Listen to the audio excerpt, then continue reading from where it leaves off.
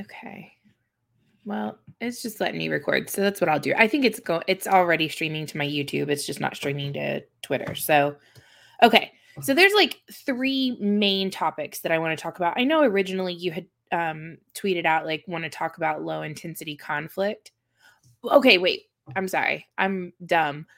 And I just imagine that everybody already knows who you are. So I would like for you to introduce yourself a little bit. I know you're a Bama boy. And That's so I true. guess my heartfelt sympathies that you guys lost to Georgia. So I'm so sorry about that. I'll say that at the beginning. Um, I moved here from Birmingham.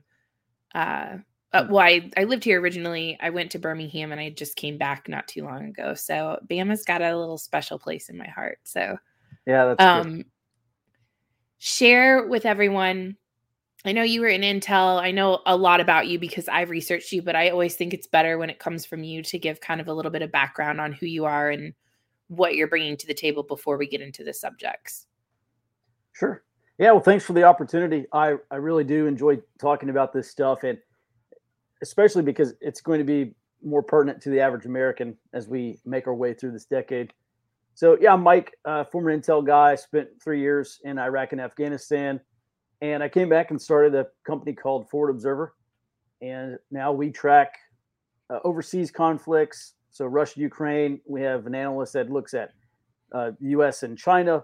And I really focus on domestic effects, so low intensity conflict, what people call Civil War II, insurgency, other types of small wars. And that is really my narrow focus because I love that stuff. Yeah. You have a book coming out in February, right? Well, yeah, maybe if I can get it written. There's just always something else to put in. So I think I just got to chop it off and say, all right, at some point it's just got to go. Well, So I I mean, don't you know could when always it's going have to a be out. sequel. So, Well, there'll be a return, the electric boogaloo of this book for sure. Yeah. um, okay. So, of the things that I do want to talk about Russia and Ukraine just because we've got so much going on and you're so up to date with that on Forward Observer. I want to talk about China, Taiwan, USA kind of situation. And really, it feels very Axis and allies right now.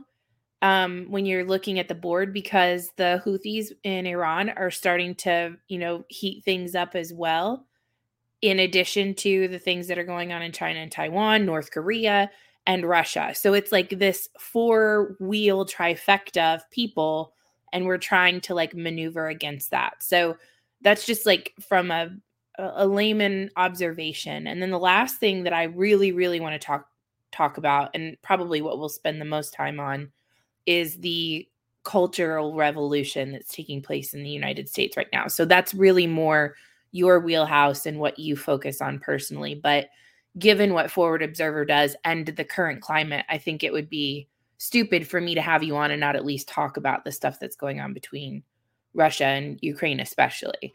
Um, Here's my thing. So I would say the majority of my listeners fall under the, I guess, libertarian anarchist type realm of things. They're not so much Democrat, Republican. It's much more a group of individuals that, if anything else, they identify with the desire to not go back to war for any reason.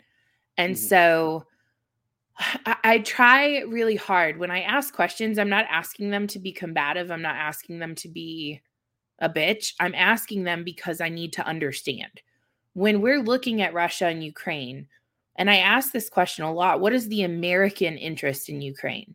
What is so important to us that we feel the need to get involved there, whether it be financially or with actual troops on the ground? Because I think today, didn't Lloyd Austin say like 8,500 troops have been reserved to go to allied countries? Is that correct? Yeah, they've been put on standby. That's what I thought. Okay. So talk to me a little bit about why I, as an American, have a vested interest in us getting involved with the Ukraine Russia conflict. You, as an average American, have probably nothing to gain from U.S. involvement in Ukraine. The elites do, and the whole globalist NATO cabal absolutely do. Number one, there's so much foreign cash that gets funneled through Ukraine that makes its way into the pockets of Western elites. They don't want to give that up, I think, number one. And look at the dealings with Burisma and Hunter Biden and all that stuff, and realize that's probably the tip of the iceberg. That's probably like the 1% that you see versus the 99% that you don't see. I mean, we haven't even seen the tip of the iceberg on that, I don't think. Yeah. And then also, Russia is a country that is not playing by the Western rules. And so the West says, well, they deserve to be punished. And when Russia tries to expand its sphere of influence, it is trying to expand into an area where NATO has expanded its sphere of influence post-Cold War. Because we have, in Europe, countries joining NATO after the Warsaw Pact was dissolved and the Soviet Union collapsed. And when we have Russia, there was this founding agreement back in the 90s. And basically the NATO country said, well, the Soviet Union no longer exists. So, we don't need to continue to expand and try to counter the Soviet Union. Well, and what do? They've been adding countries to NATO. And now they're talking about adding Georgia and Ukraine to NATO.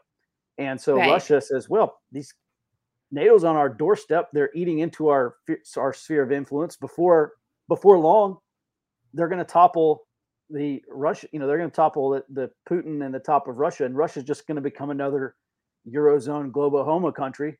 And Putin does not want that. And so, yeah. So at any rate, that's how I see it. At least this is why Putin is trying to push back on this whole NATO expansion thing.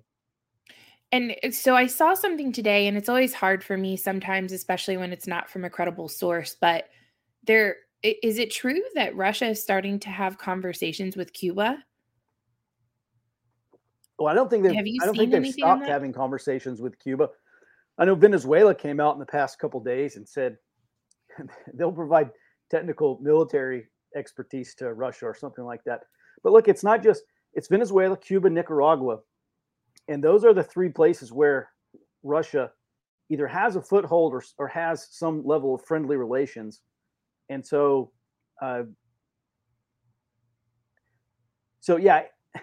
I mean, we can go down the rabbit hole on Cuba because they are absolutely complicit. They're driving a lot of unrest in Latin America. But they're obviously not a good guy. But yeah, Russia, they absolutely have a reach into the Western Hemisphere through those countries and some more footholds.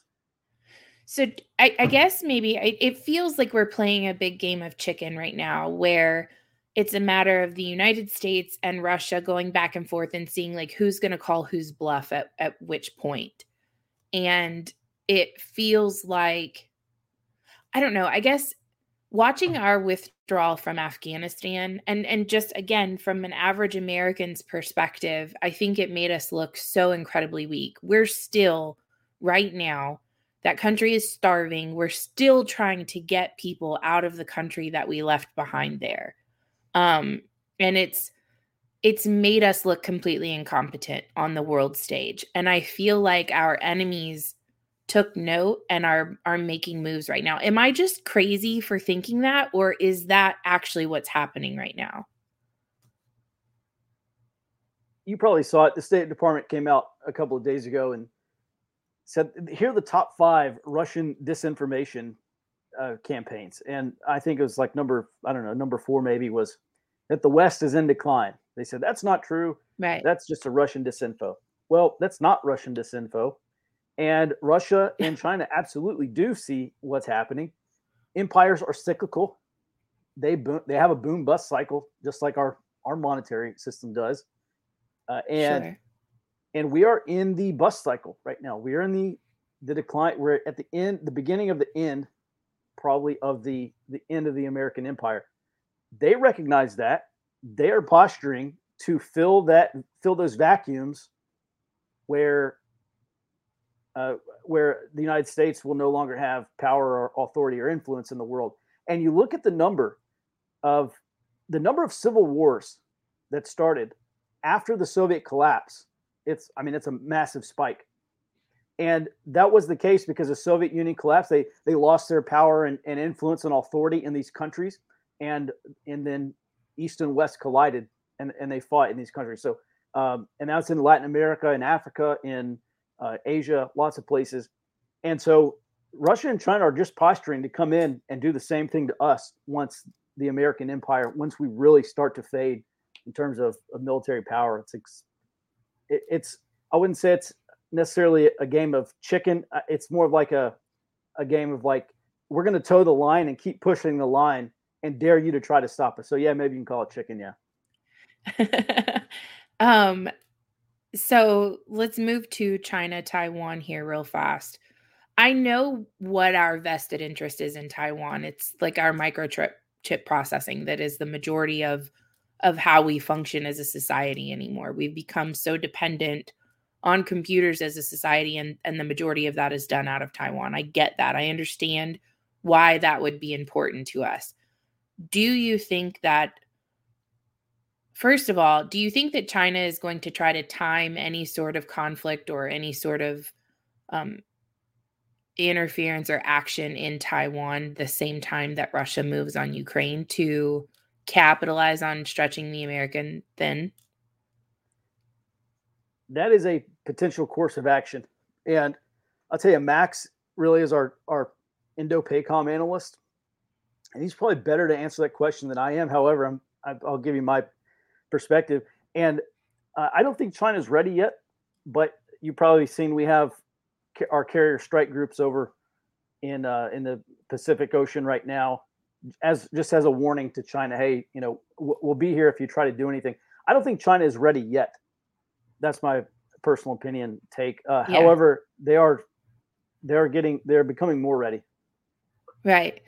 A lot of people, when we talk about China, a lot of people still operate under the premise and they say things like China's just a paper tiger. They don't really actually have a military force. It's not really that big of a deal. And I feel like we're constantly on the position of trying to downgrade or diminish the power of our enemies rather than acknowledging the potential that they're stronger than what we think they are. Do you agree with that, or do you think that they really are a paper tiger?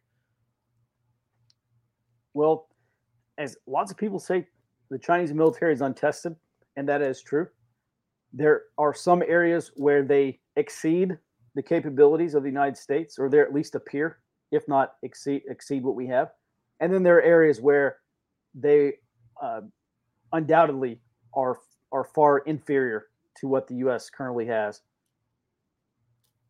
The problem for the United States fighting all the way around the world is that we have supply chains to keep up, and we're very vulnerable here in the United States.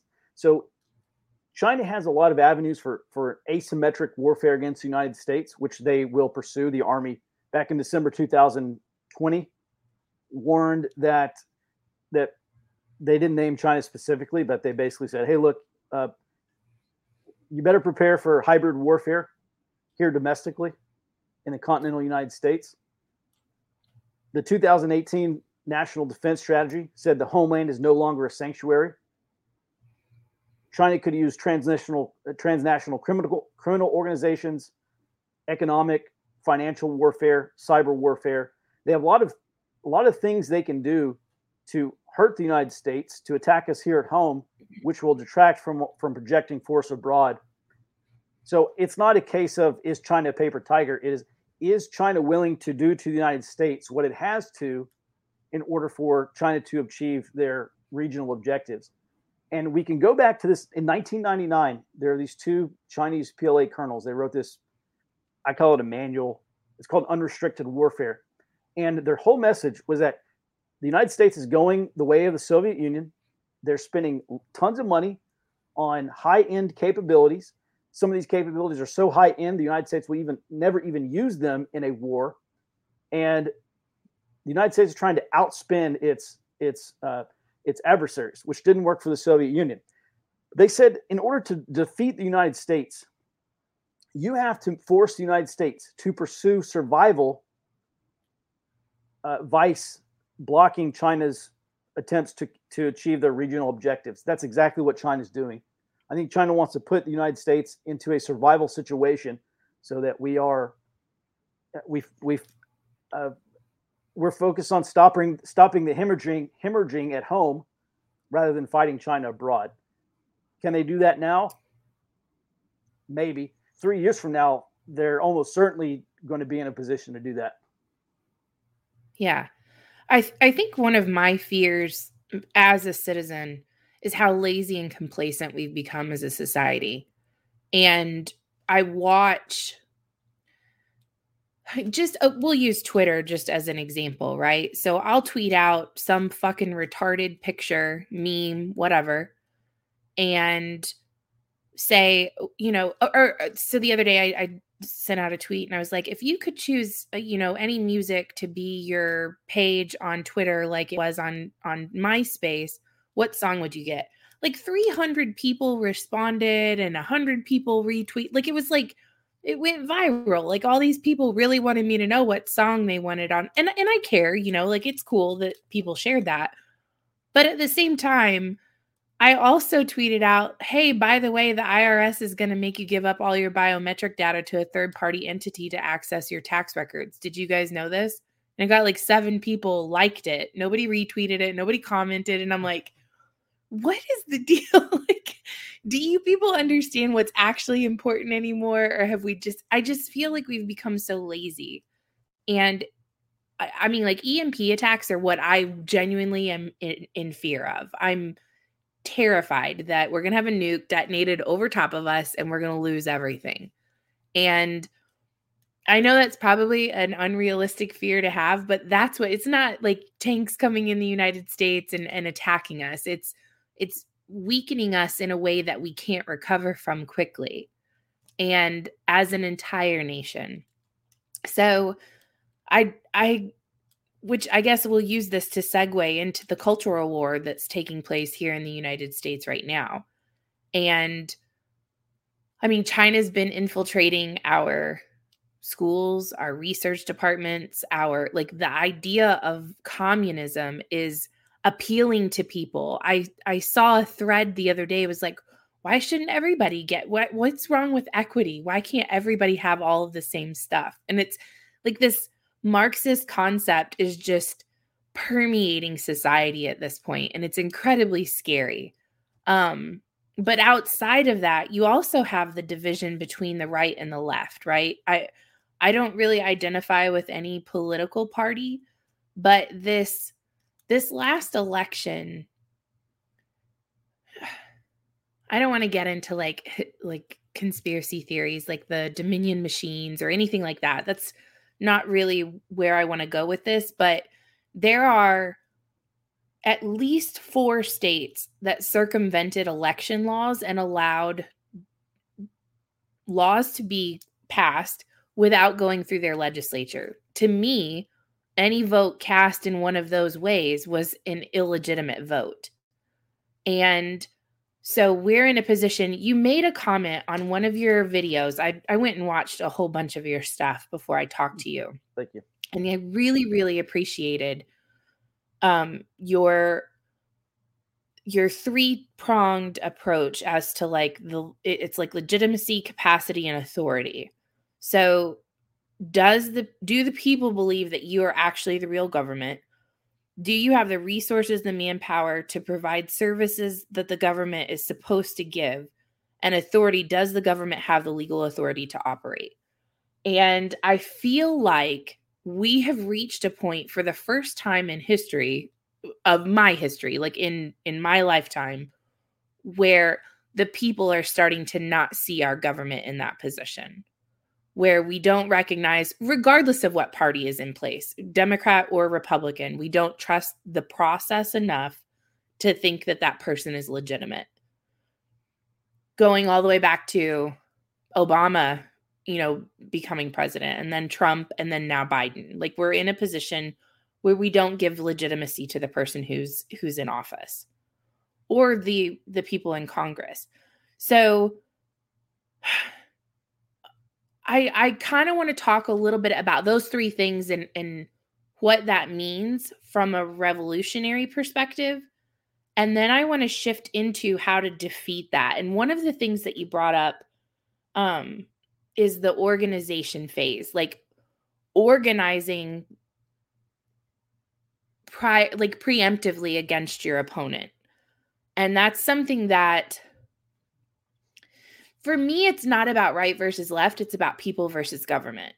It's about we, the people, holding the power in the country. We're not organizing that way. We're fighting one another when it should be a united front against that. So talk to me a little bit first about the war of the left, and then we'll move into solutions if you don't care. Sure, yeah. I would start off by saying that this is pretty classic late stage empire behavior. I hate the term late stage capitalism, but they actually do have a lot of good arguments, the people who espouse that. I would just say it's not late stage capitalism, it's late stage empire.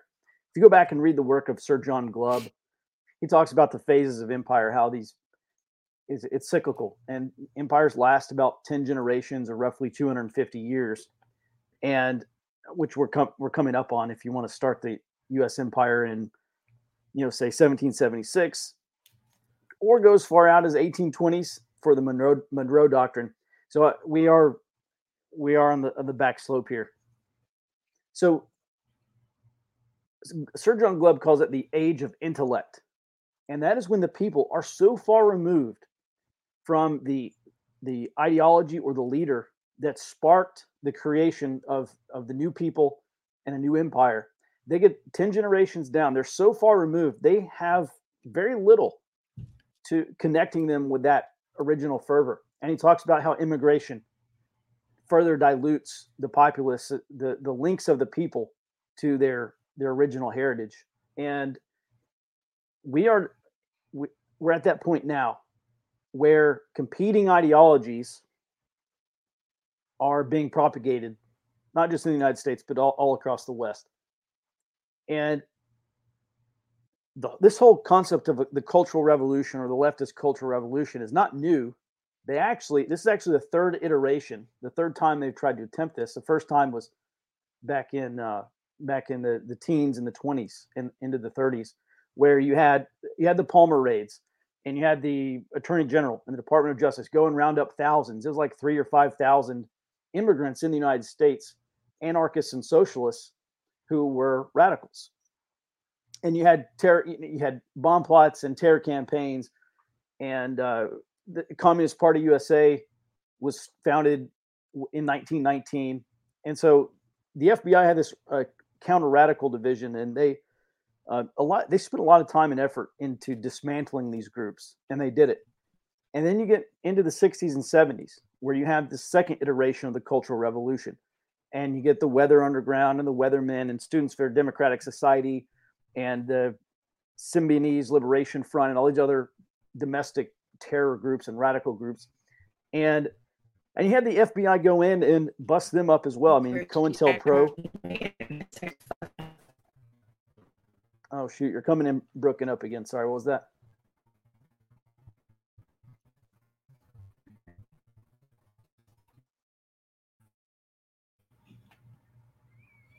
Well, maybe I have you back.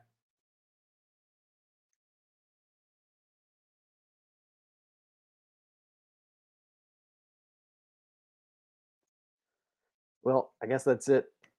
So if this is still recording, I don't know. That's the second iteration, the 60s and 70s. And this is the third iteration in case this is live streaming to anywhere else. So it's nothing new. But my point is, as the original bonds of the people get weaker and weaker to the original idea that founded the empire, as those bonds get weaker, it invites competition, and which is where we are now, which is why, oh, maybe we're back. Keep going. Okay. Yeah. So that was the second iteration, 60s and 70s. And these people, they're real revolutionaries. They really thought that they were on the cusp of some grand revolution. And now this is the third iteration. And so the point is, as the people's original link to the original idea of the founding gets washed out, as it gets diluted, the fervor of that idea also gets diluted, which invites competition, which is where we are now. And so in terms of government legitimacy, legitimacy is the the acceptance of the people to be ruled or to be governed by a government. And so if I were to go around in my neighborhood, go kid up and go around to all my neighbors and I say, I'm your president now, I wouldn't have legitimacy. These people would think I'm crazy. They would call the cops. And so, but if I were to go around my neighborhood and I say, look, here's all the problems with the existing government, XYZ. Here are all the reasons why we should throw off the chains and just institute our own government. And if my entire neighborhood said, man, Mike, that's a really great idea. We want to make you the next president. I would have legitimacy in my neighborhood. Right. And so legitimacy can be gained and lost. It is being lost right now by the federal government. They're auto delegitimizing themselves. And my concern is that their legitimacy is being eroded slowly. And then at what point is it going to accelerate to where we have some really bad problems in this country? Like, I mean, we have these secessionist movements and kind of, whatever independence movements, but I'm talking straight balkanization. At what is there going to be a period of accelerating delegitimacy by the federal government, probably triggered by a single event or maybe by a series of events that actually causes states to say, and by the way, it's probably going to be the fate of the dollar, I think, likely determines this scenario. But if the dollar goes swiftly, then I think we're going to have states that say, the economy and the dollar was really the last thing holding this place together. It wasn't the government. It wasn't the culture. It wasn't politics. It was no longer ideology. The I don't know what you call it, centrifugal force that was holding this place together is gone. And now we need to serve the interests of the residents of our state and of our states. And we're going to go and it's not unfounded. For some people, it may be difficult to kind of wrap their minds around that. I don't think it's impossible. My concern is that the United States will balkanize, because that's typically what empires do. Empires collapse, they break apart, or empires get subsumed by another empire that's stronger than the previous empire.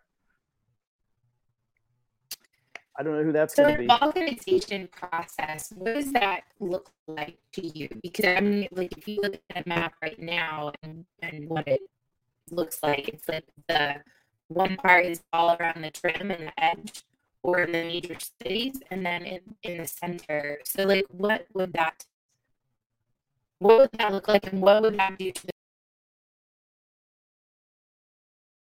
the over here? Okay. When we're dealing with a power vacuum, we have de jure legitimacy, which is legal authority, right?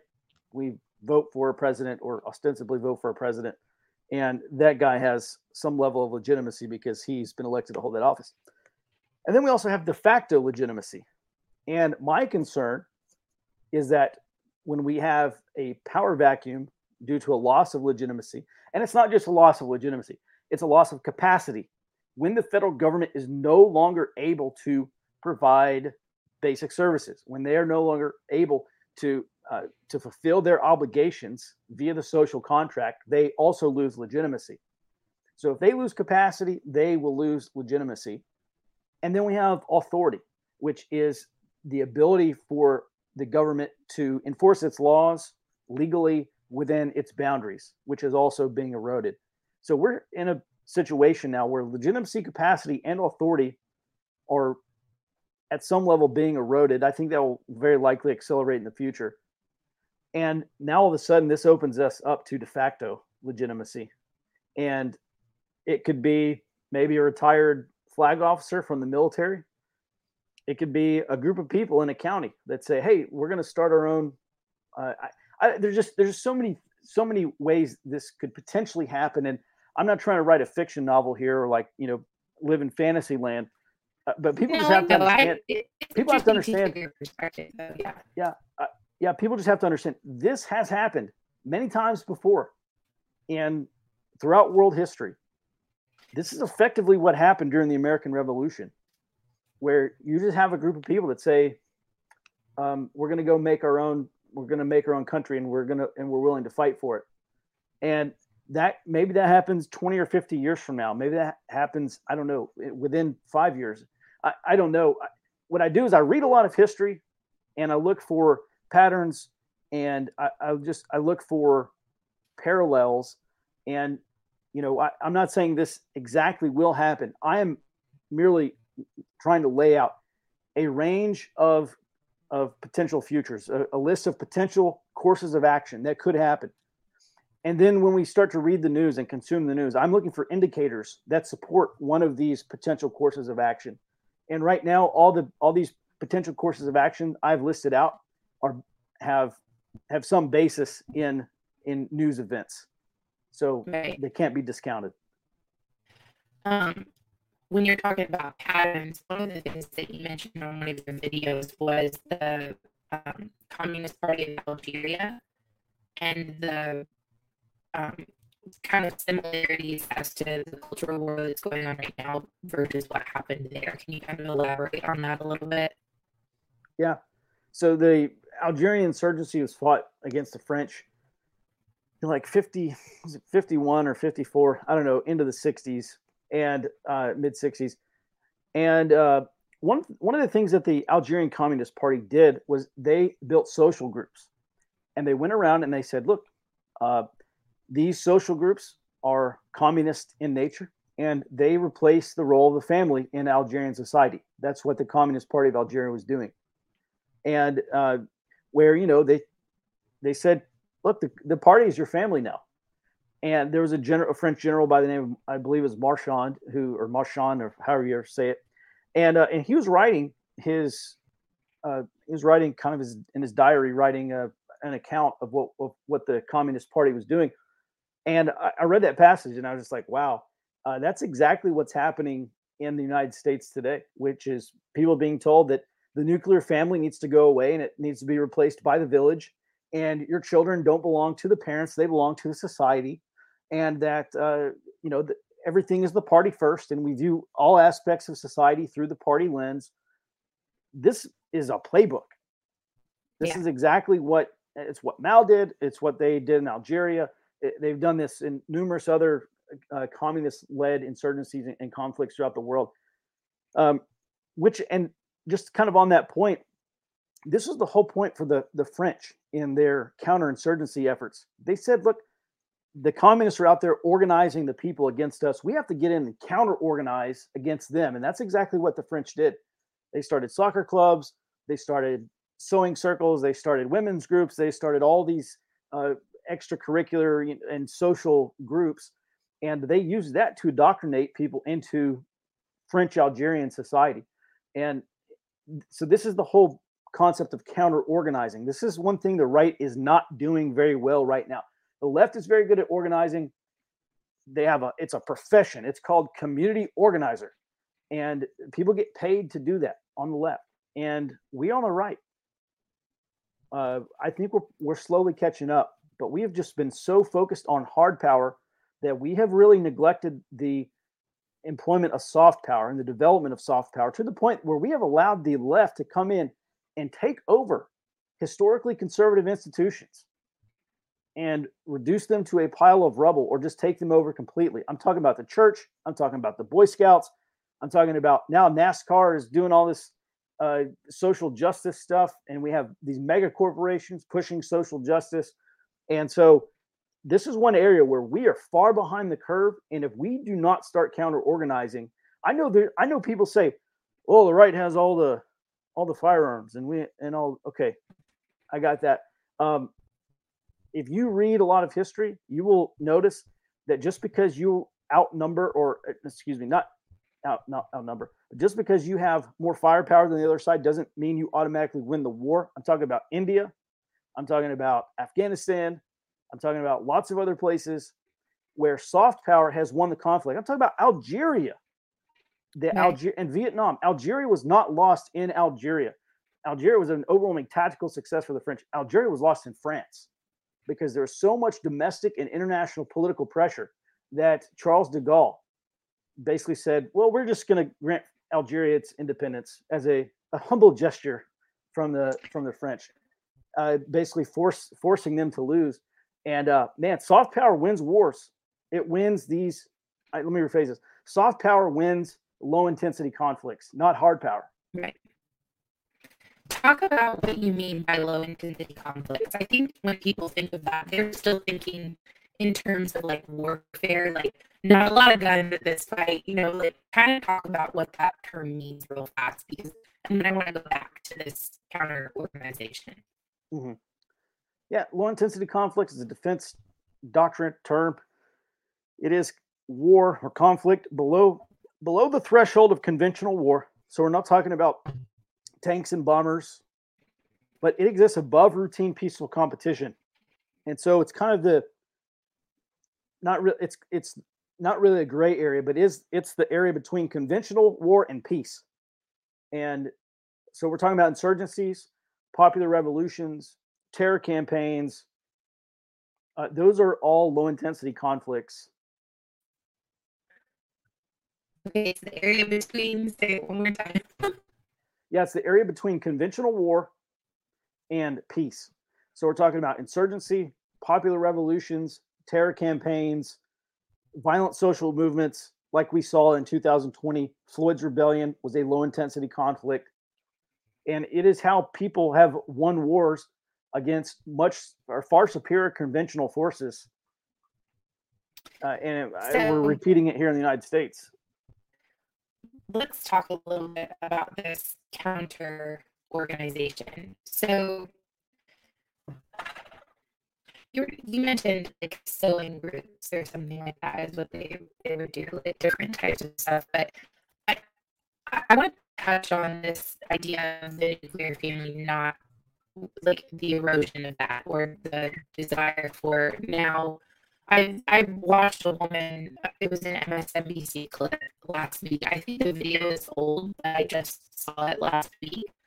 And this idea that we need to lose the private identity of children where they belong to the parent and look at it as a child belonging to the community, and said with fucking straight face as if anyone should have any right to say anything about my child. It was the most asinine thing I've ever seen in my life, but many people receive that. And I think if I'm to kind of give my opinion on that, I think we as a society, not we as in like you and me, but just as a whole, many people have gotten to the point where they really like to shirk responsibility. And for anything, whether it be like they just want somebody to tell them what to do versus them making the decision themselves, because they don't want to own up to it if it's something they do, if they make the wrong choice. So parenting in childhood is probably one of the hardest things I've ever done in my entire life. Like, you don't know if you fucked up for 18 years. Like, you have to wait so long to find out if you did a good job or not. And the idea of putting that onus onto, the collective and making it everyone's fault and responsibility.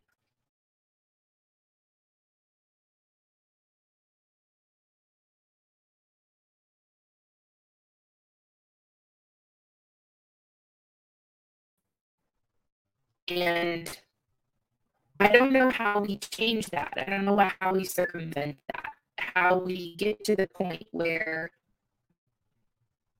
we get people to want to take their responsibility back. Like, how do we start counter organizing against it? Because I think you're right. The right is awful, absolutely terrible about this. So I talk a lot I watch and I read Lafayette Lee on Twitter. He does a really good job of talking about how to localize and, work in your community. I'm curious to hear your thoughts on what we can do to start changing that narrative, get more people involved in, I guess, more conservative. I want to be careful not to be like Republican or anything like that, but just basic core values as an American. Work hard, raise your kids, love your family, and enjoy the fruits of your labor. Yeah, the Youngkin campaign in Virginia, speaking of Lafayette Lee, was really great example of counter organizing because I think they really latched on to that anti CRT, show up to school boards and be irate until things change. And so, you know, Adams Adams was very clear. He said, "Look, that it's not the majority." I forget the exact quote, but basically talks about a tireless, irate minority of people who get agitated and they go out and they demand change. And uh, so, look, I look at everything. First of all, I'm not a policy guy. My job is not really to necessarily describe, what policies we should in place or what what I really do best at is identifying what the other side is doing and Right. and maybe have a conversation, provide some advice on what we do in response. But in terms of counter organizing, one of the I don't know that there's not a quick and easy solution, and unfortunately I think many people on the right were just looking for that quick easy solution. There's not one. The reality is this is a problem that's decades in the making, and that you just don't solve those kinds of problems overnight. So what I would say is, at a certain point, it's just going to take all of us withdrawing our consent and withdrawing our taking our kids out of public schools and out of these indoctrination camps. And sorry, you can't have that tablet. I know all your friends have one, and you can't be on TikTok, and you can be pissed off all you want, and maybe one day you'll realize that I am doing this because I love you, and I don't want you to dye your hair purple and become a pan android sexual or whatever they are after being on TikTok for so long. And we just got to cut it off. And I think that's one part. The second part is we have to dare these people to take action. Like, say, okay, that's fine. You want to take my kids away? I mean, Come try. at some point they're going to have to try to enforce that. And maybe once they find that they can't enforce these laws that they want to make, or they can't enforce these cultural norms that they're trying to push on us, once they realize they can't do that, I don't know. Again, I don't have all the answers. I'm just telling you how bad things are and what these people are doing. And I'm really not I don't know. That's just not where I spend most of my time thinking, unfortunately. No, and I didn't mean to put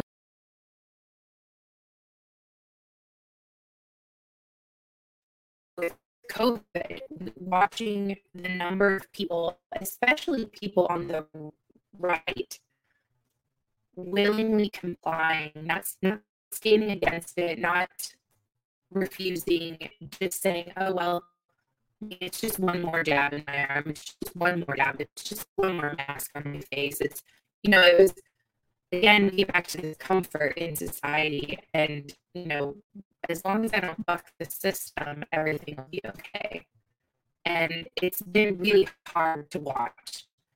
And I'm afraid that, you said this is not something that happened overnight. This has been like 10 years in the making. So the solution is not going to be an overnight solution either.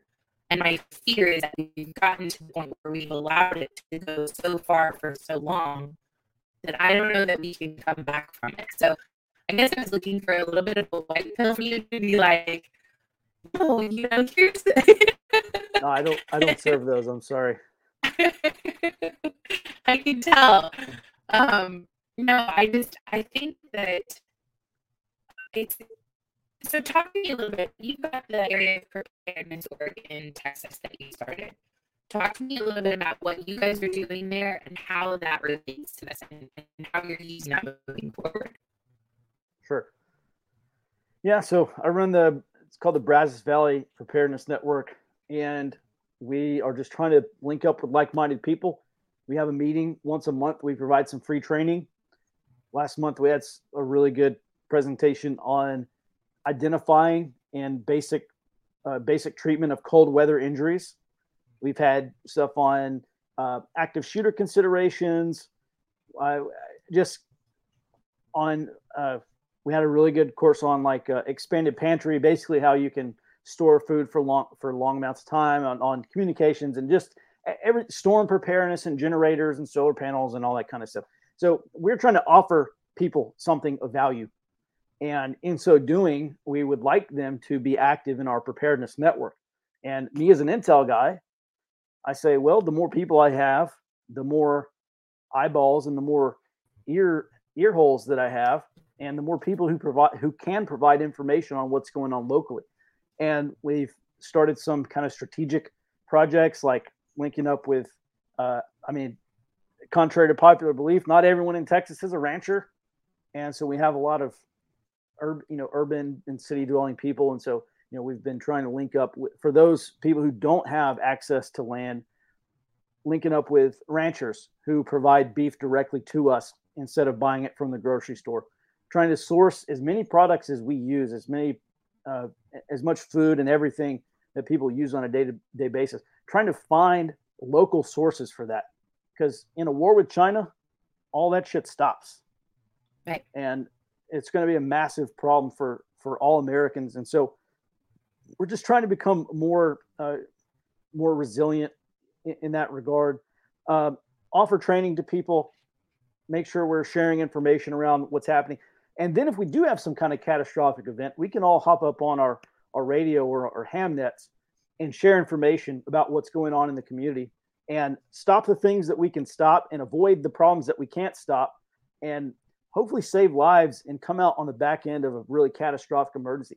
If it were to happen, come out better for it.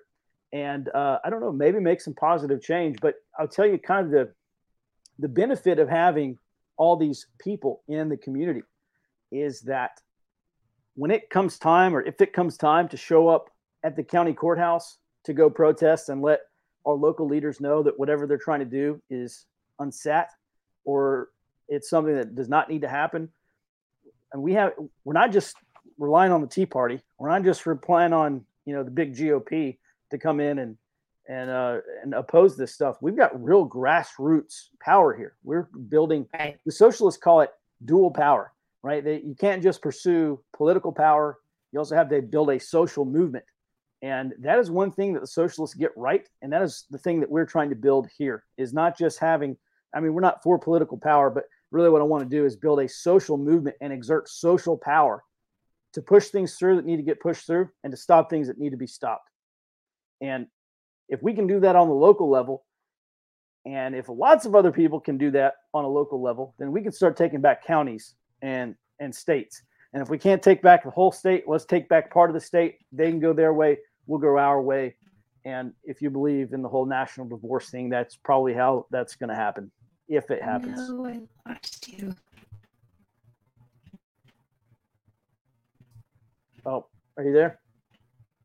Oh, you're back. Okay. How did you get that started? Like, how did you go about starting that? Because, I'd love to do something like that in my local community here.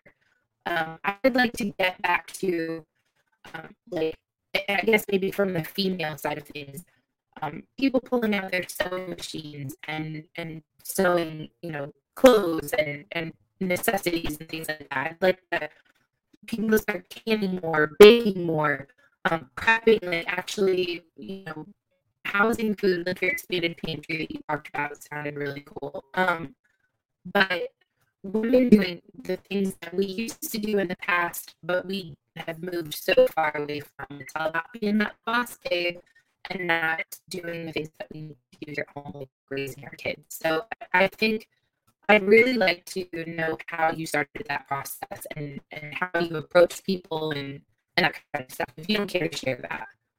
Sure. Well, luckily I've got a friend who's connected to everybody. And so I kind of use a cheat code. Yeah. But, those people exist. And, maybe that's you if you're watching, or, maybe that's you, Heather. I don't know. But, just start with one friend. Go out and one friend and pitch this idea to them and say, look, there's so many benefits. If there's a sale over at whatever store, I don't go by that store every day, but somebody in our network does, and they can jump in the Signal group, or they can jump in the Telegram chat, or jump in the whatever, however you're contacting each other, and say, oh, hey, by the way, all this stuff's 10% off, or they got a whatever 50% off. Everybody can come and get what you want to get. Or if there's a website that says, hey, our I don't know, big Berkey water filters are 10% off or 15 or 20% off. Great. Drop that in the chat and let everyone take advantage of that who needs a big water filter.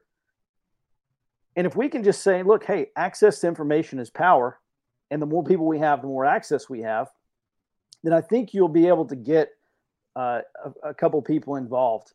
One thing that we have not started doing but will is taking out ad space on some radio stations that have kind of our target audience, it was what you would call it, or take a small ad out in a newspaper. I'll tell you, a lot of these, we have a station here locally that will broadcast free any kind of community event for a nonprofit, being that we're nonprofit, that I'm trying to reach those people. And so you might think about starting a Facebook group, or go to your local pastor at a church and just say, hey, look, can we give a free 30-minute talk about emergency preparedness, and see who comes up and approaches you later. And maybe there'll be 5 or 10 plus people that say, hey, I'm really glad you're here. I'm interested in emergency preparedness, and I really like this network that you're trying to build. How can I join? And then you go and do that at a handful of churches, and all of a sudden you go from like 2 to 5 people. Now you got 50 or 100 people in this thing, and now you're really cooking with the gas, because that's a lot of people to do a lot of stuff with. Sure. Yeah. I think that's awesome. In what I've watched and read and kind of, I guess, stalked you with, I think that was one of the coolest things that you guys have done there. So I think if we could amplify that and have more people doing that across the country, we could affect some genuine change a lot faster than what it would take if we were just individually out here screaming into the ether. So I think that's pretty awesome. I'm not going to keep you any longer, because I know we're touching on 19 at your time. You got family. Can you please share your website, your Twitter, like all the places where people can find you, your YouTube? I'll link it in the description, but just for the people who are listening, give me kind of your 10-second commercial where people can touch base with you. Yeah.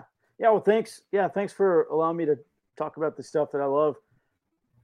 I've run a company called Forward Observer. So if you want a daily intel brief on what's happening in the world, and also every Friday we have a warning roundtable. So we talk about how to start preparing for the downstream effects. Okay, great. We get into a big war in Ukraine. How does that affect us? We talk about that kind of stuff. That website is forwardobserver.com. If you want training on how to build a local intelligence network, we have classes. The tactical intelligence course is my main one. I teach that from coast to coast. That is at www.grayzoneactivity.com. That's my training company.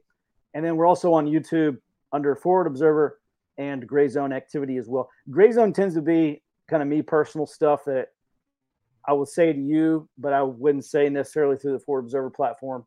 And so if you want the real skinny on what I think, check out Gray Zone. Thanks. Thanks so much, Mike. I really appreciate you. Please take care, and we will be in touch soon. All right. Yeah. Thank you. Have a good night. Right, you too. Yep. Bye.